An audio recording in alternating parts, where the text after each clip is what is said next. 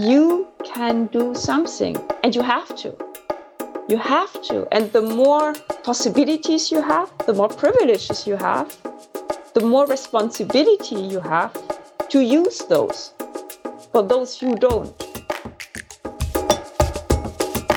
I'm Lee Matthews, and you're listening to the Good Problem Podcast, a weekly series unpacking the sticky art of doing good. Working in the international development sector is complex.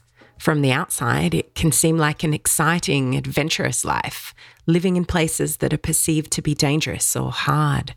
But for humanitarian workers, it's not always easy, especially for those working in conflict zones or emergencies. Burnout and PTSD are common and often left untreated. It's also common for humanitarian workers to ask themselves whether what they are doing is really helping. It can be easy to get caught up in the delivery of projects and ignore the bigger questions about effectiveness, impact, and ethics. My guest today chose not to ignore those questions and not to accept the status quo. Taking a sabbatical from her long career in the sector, Cornelia Walther decided to explore these questions in detail and has recently published the book, Development, Humanitarian Action and Social Welfare. Welcome to the Good Problem Podcast, Cornelia. Thank you. First of all, I'm going to ask you something all my guests get asked. What does the idea of doing good mean to you personally? It means to eventually become your own best self and share that version with the world. And how would you say that you express that in your daily life over time? It's an ongoing journey. And I would say, looking back, I came from showing to ruling to doing to showing how to do. So I started off as an actor thinking that we could show people how the world could be, and then everybody wants to do it. And then I realized, well, it's always going to be in a bubble. So I became a lawyer, thinking that we just have to put the right rules and then everybody is just going to conform to what's good for everybody. And then I realized, well, having to do something is not the same as wanting to really do it.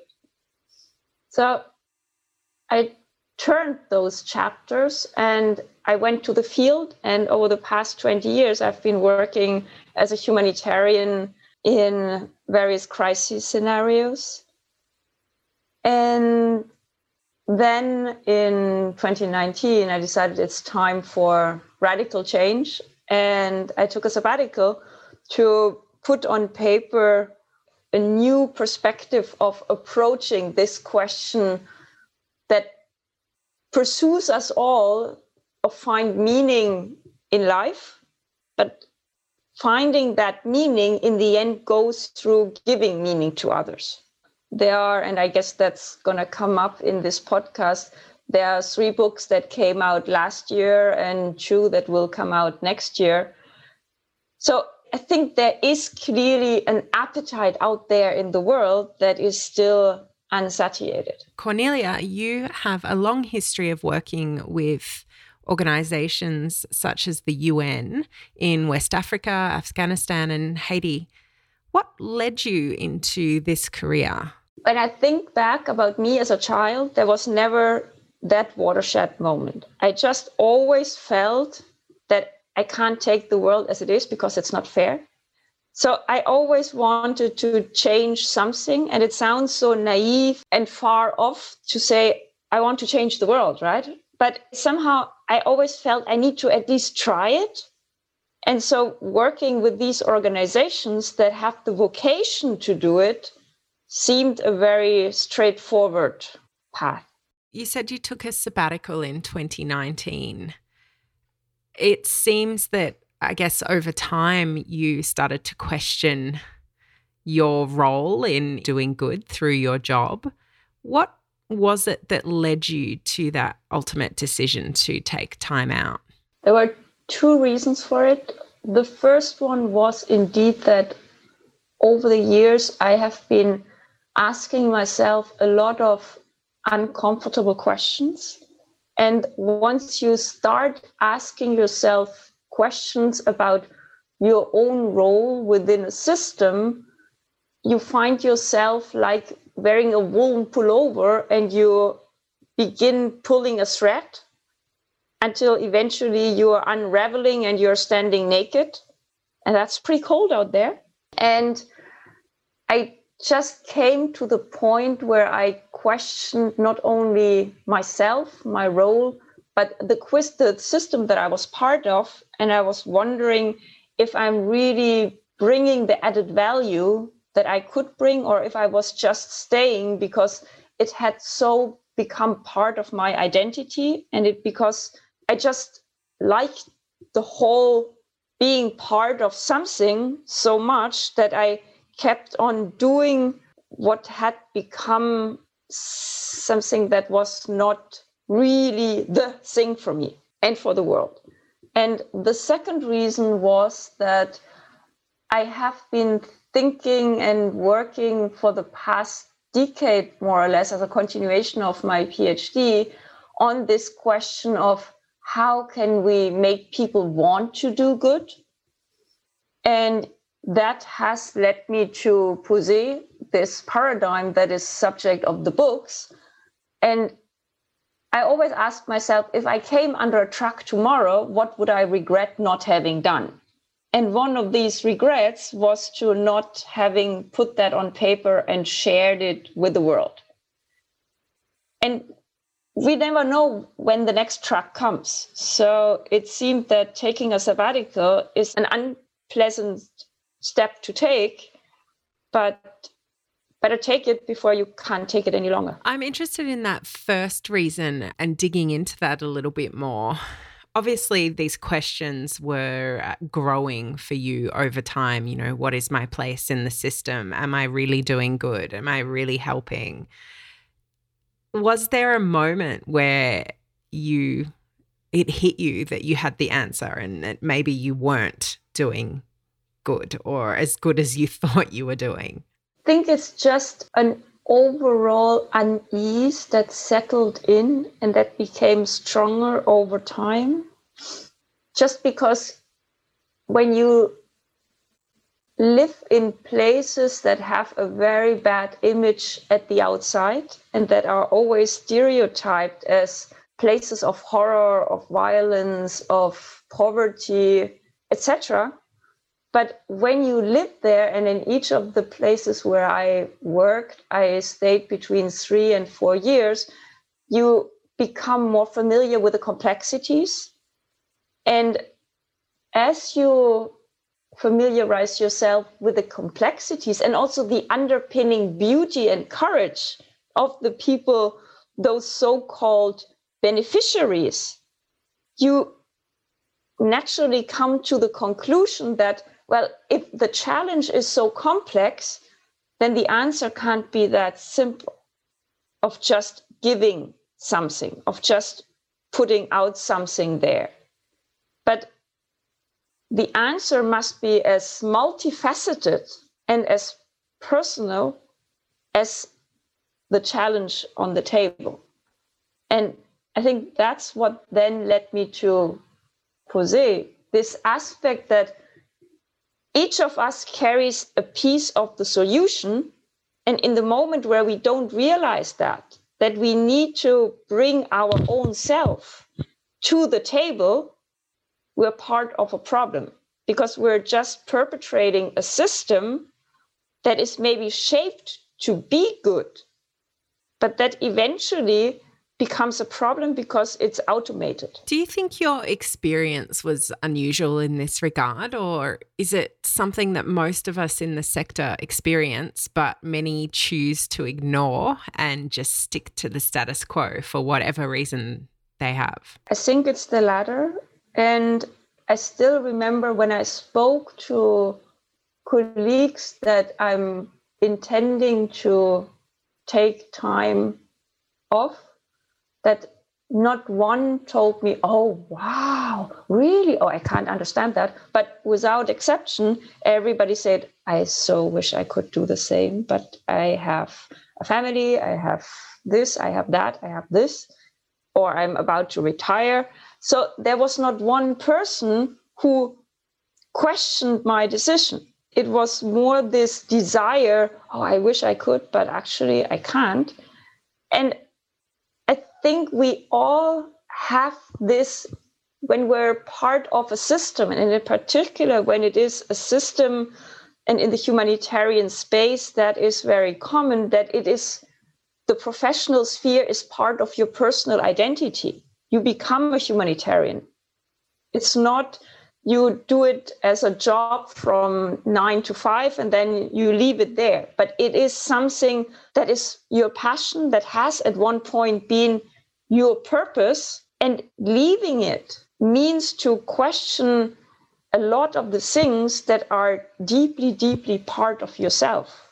And that makes it also something that is so challenging when we talk about reform, when we talk about changing something in the status quo, because who we are and what we do is so deeply intermingled. I think it's important to mention that people receive a lot of positive feedback from the wider community, from their family, and their reputation is intrinsically linked to this idea of them being a humanitarian, which in many people's mind equals a good person.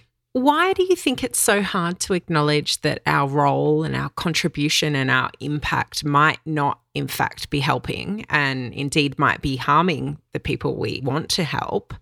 And why is it so hard to question whether we're serving our own needs, really, or the needs of those we're proclaiming to help? I think there are various reasons.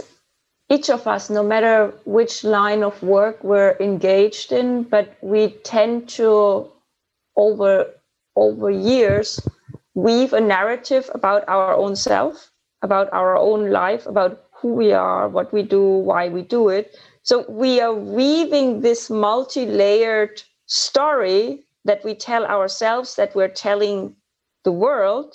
And in the moment where this narrative is questioned, it's very painful.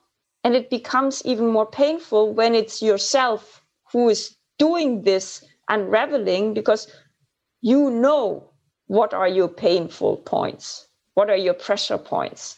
And when you take yourself like an onion and you peel one skin after the other away, you come ever closer to that vulnerable soft spot at the inside, which pertains to your why am I here? Who am I as a person? And especially in the humanitarian space, this soft spot of why am I here is very closely related to our professional, what am I doing? So I want to go back to something you mentioned before about the kind of environments that humanitarian workers often exist in. They're exposed to events in their daily lives that are often extremely traumatic, and they often live in environments where threats to personal safety are present all the time. Psychologists tell us that humanitarian workers are likely to witness traumatic events and as a result are vulnerable to having trauma reactions often. In your book, you talk about the fact that more than 3/4 of respondents to a sector research had experienced mental health issues, and of those, 84% continued working untreated. What are the wider implications of this on the whole system? It's clearly a problem that has not gotten enough attention over the years, which is kind of paradoxical, seeing the fact that the private sector has understood the link between doing good for your staff and bringing good performance is very closely related. And that in the end, what you do for your staff is something that you do for your own bottom line. And I think there is growing understanding in also humanitarian organizations, and COVID has certainly brought that discussion forward, because many humanitarians are pushed to the limits and they keep on going because they have commitment, they have responsibility, and they feel they can't drop those whom they feel are responsible for them. But ultimately, that may not be the best solution for nobody.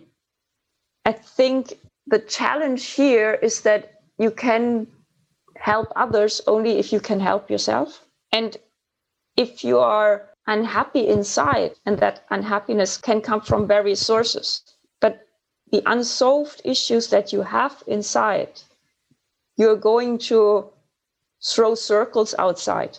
It's like a stone that is thrown into the water has ripple effects. If you find inner peace and happiness, then those ripple effects will be beneficial. And if not, then it will be the opposite. Then you are going to replicate that in your closer environment and beyond. That's not just a momentaneous psychological phenomena like the emotional contagion, which you may be familiar with, that somebody who is in a bad mood has the ability to contaminate others in their surroundings. But it's something that goes far beyond that, that your own happiness, it makes you want to do happy things for others.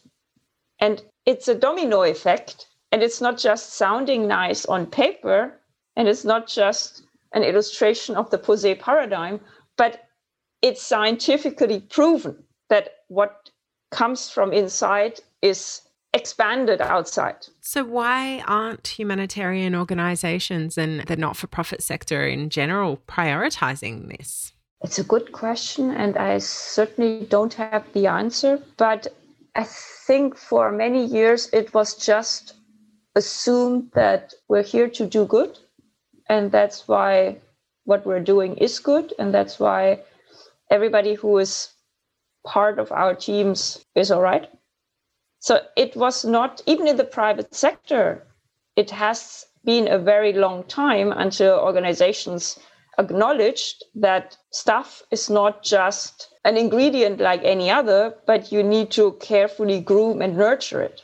One of your books is called Humanitarian Work, Social Change and Human Behaviour, Compassion for Change. The book details your experiences in the sector and your ideas on how to improve it. You describe it as a holistic and candid look at the interplay between purpose, people, places, and power. What are you hoping to achieve with this book, and who is it for? Who is it aimed at? I hope that it leads to a paradigm shift, at least gradually. And in a way, it's this shift in perspective that there's much more that unites us than what separates us. The Posé paradigm is based on the understanding that human existence is a composite of 4 dimensions: soul, heart, mind, and body, expressed as aspirations, emotions, thoughts, and sensations. And that these 4 dimensions make each of us a reflection of the society that we evolve in, which is also individuals that are part of communities, that are part of countries, that ultimately form the planet. And taking this perspective takes the far-off ambition, making the world a better place, something very concrete and abstract that begins at the core of the center with the aspiration of individuals for meaning. Once we take this understanding, it becomes very clear that the smallest possible action that an individual can take may have major ripple effects. And the COVID pandemic is the latest illustration of that. Nothing happens in a vacuum. And in the moment where we acknowledge that there is never, no matter in which place we are, the possibility to delegate responsibility, because no matter who you are, what you have, and what you do, you always have the influence to change something. That's the main message, that you are never out of power, ever. And who do you think needs to hear this message the most? Everybody. it's one of those ultra simplistic messages that has been repeated for millennia, which has been said and repeated in all the languages and cultures of the world. You need to do for others what you want to have done for yourself, and you can do it. You don't need to wait for somebody. You don't need an institution to dramatically change to conform to your values or vice versa. But you can do something, and you have to. You have to. And the more possibilities you have, the more privileges you have, the more responsibility you have to use those for those who don't. I'm interested in something you said there about not waiting for the institution to change to match your values. In the book, you talk about how institutions with an inspirational mandate, such as the UN or other kind of big NGOs, have lost their influence and impact. Why do you think that is? Is it because of a values mismatch, or is it because of the massive bureaucracy of those organizations? The values of the humanitarian sector and of the UN in particular remain today as beautiful and as valid as they were at the time of their creation. And over the years, as I've been working with them and asking myself these uncomfortable questions, I repeatedly asked myself if I still want to be part of it. And I always came back to the bottom conclusion: there is no other employer these days in the world where I feel so fully that my personal values and the aspiration of my employer are aligned. So I think the overall framing is today still as valid as it was then, and today still as beautiful and powerful as it was then. The challenge that I see is that there is often something that it becomes an abstract value construct that is not lived day by day by day, that is not felt, breathed, eaten, and implemented. That it is something, yes, it's there, it's on paper, but it's taken as a given. It's not something that is questioned and kept organically alive, that is meandering through daily action.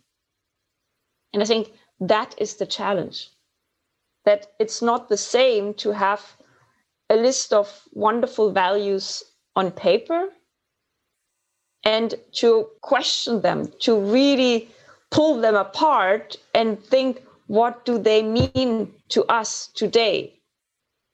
And how can we keep them alive for us, but also for our partners and for those whom we work for and with? How do you do that in an organization with 110,000 staff around the globe? It's a huge challenge, and I certainly do not pretend that I have an answer that many more and much smarter people have been thinking about for very many years. But I think the key question is to pursue the institutional change and the individual change in parallel, rather than having the either or, because it's a chicken and egg question, right? We always tend to say, oh, it's the fault of the system. But, well, the system was made of individuals and it's perpetrated by individuals. And the individuals are part of an overall functioning that helps them perpetrate certain behavior patterns that are maybe not conducive to the value unfolding. So I think the two need to come or need to be pursued simultaneously because they nurture each other, coming back to the two-sided spiral that turns from the inside out and from the outside in.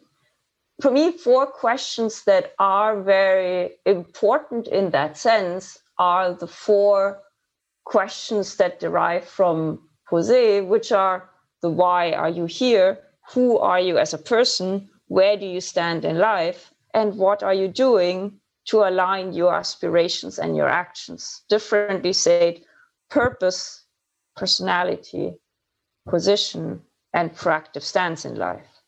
And these 4 questions, when you really seriously answer them, then they put you in front of a lot of answers that you had maybe put under the table. And if you take those serious and really seek to distill them down to the weak spots, then they confront you with conclusions to be taken because you can't unsee what you have noticed in yourself. And if stuff on larger scale would go through this exercise, if you like, that would be a very good point of departure.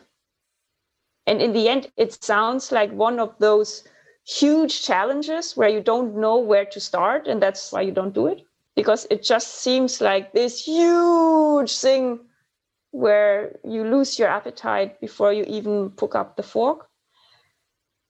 But if there were small pools of people who start thinking differently and who question, then you have the cumulating effect. Yeah, absolutely. So, Cornelia, what's next for you? Have you come to a conclusion about whether you want to return to the sector as an employee, or do you want to continue exploring this work outside of the system?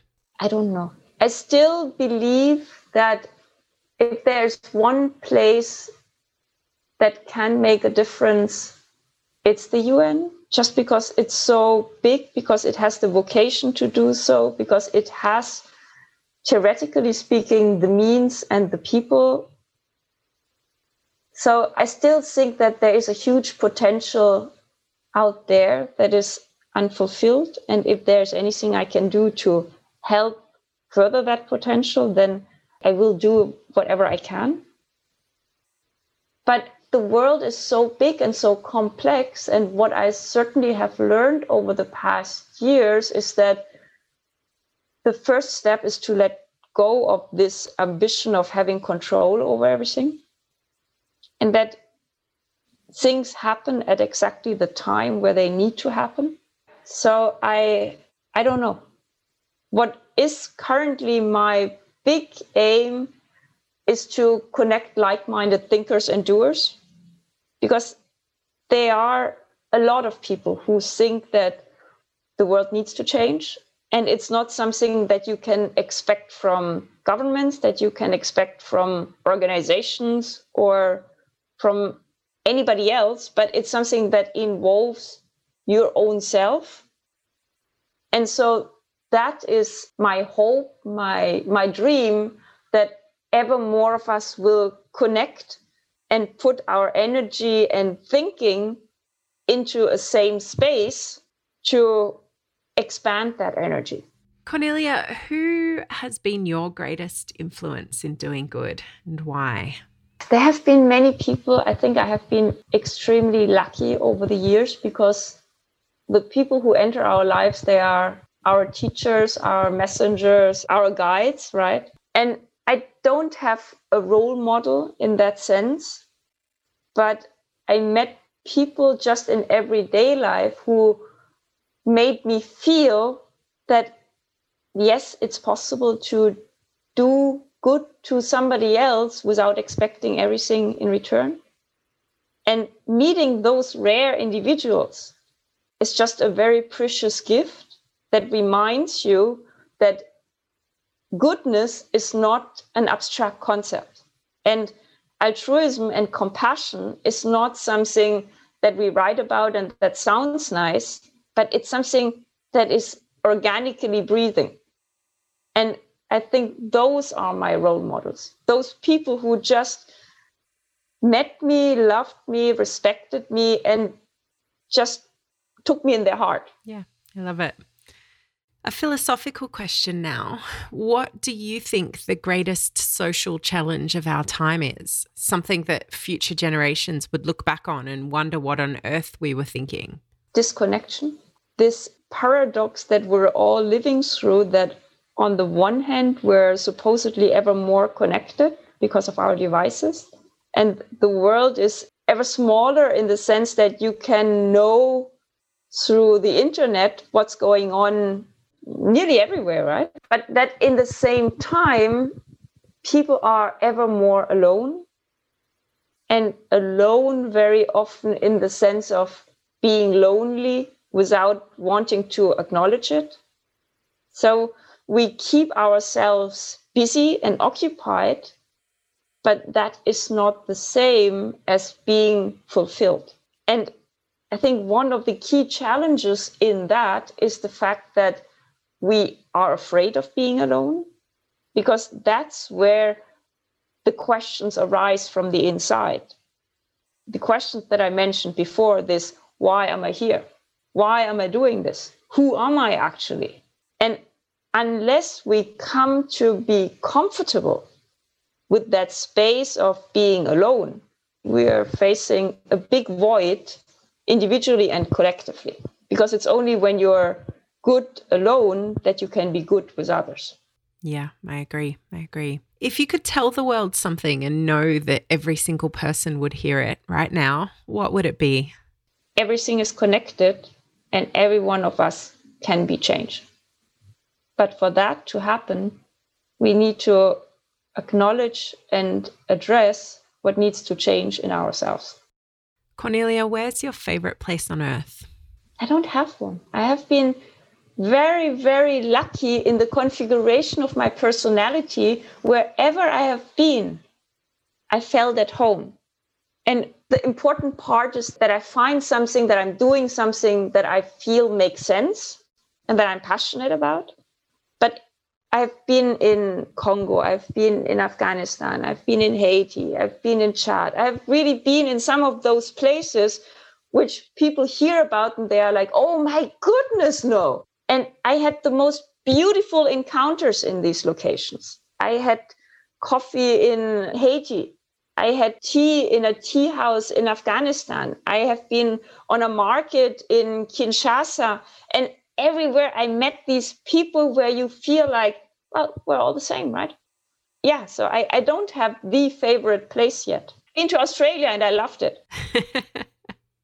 I love it here too, especially right now. Cornelia, what book are you reading at the moment? I'm rereading a book. One of my all-time favorites is Thinking Fast and Slow of Daniel Kahneman, which is about behavioral economics, behavioral insights. And it's just one of those books that I have read many years ago and which has influenced quite a bit of my thinking and this understanding that it's not enough to inform or even to motivate, but that you can understand how the brain works and you can use that in order to induce certain behaviors. And yeah, it's just an all-time classic for me. Wonderful. What about podcasts? Do you listen to podcasts? Rarely. I must say right now, my dad's at the hospital and I'm rushing a bit between clinic and home and juggling various things and also finishing the next book. So I must honestly say, I love yours. Thank you. And I very much like behavioral grooves. But other than that, I'm not a regular podcast listener. Tell us where we can find your books. My books are on the Macmillan Palgrave website, and I'm happy to send you the links. There also, the references are on the Posé website, https://posé.beingchanged.com. P-O-Z-E? Yes, that's another one which is shorter, which is posé.cc. Great. Excellent. Well, Cornelia, it was a pleasure having you on. I've loved our conversation. I think you are absolutely spot on in this idea of individual and collective responsibility for changing things both within ourselves and the systems that we operate in. I appreciate your insight and I can't wait to read the next book. Thank you. Thank you so much. This podcast is recorded on the lands of the Dja Dja Wurrung and Taungurung people in the Kulin Nation. We acknowledge them as the traditional owners and true sovereigns of the land. Despite the impact of European invasion, we acknowledge their deep understanding and connection to country and rich cultural knowledge. We acknowledge and pay our respects to their elders and elders of Indigenous communities across the world, past and present. Podcast episodes are made possible through the hard work of my amazing team, including audiovisual production by Brianna at Bambi Media and creative production by Olivia Allen. Thanks for listening to the Good Problem podcast. Do you want to learn more about doing better at doing good? The Good Problem podcast is a project of the Good Academy, an online learning platform designed to help you do better at doing good, whoever you are. Find out more at www.thegoodacademy.net. You can also find us on Facebook or Instagram by searching for The Good Academy. Don't forget to subscribe and share.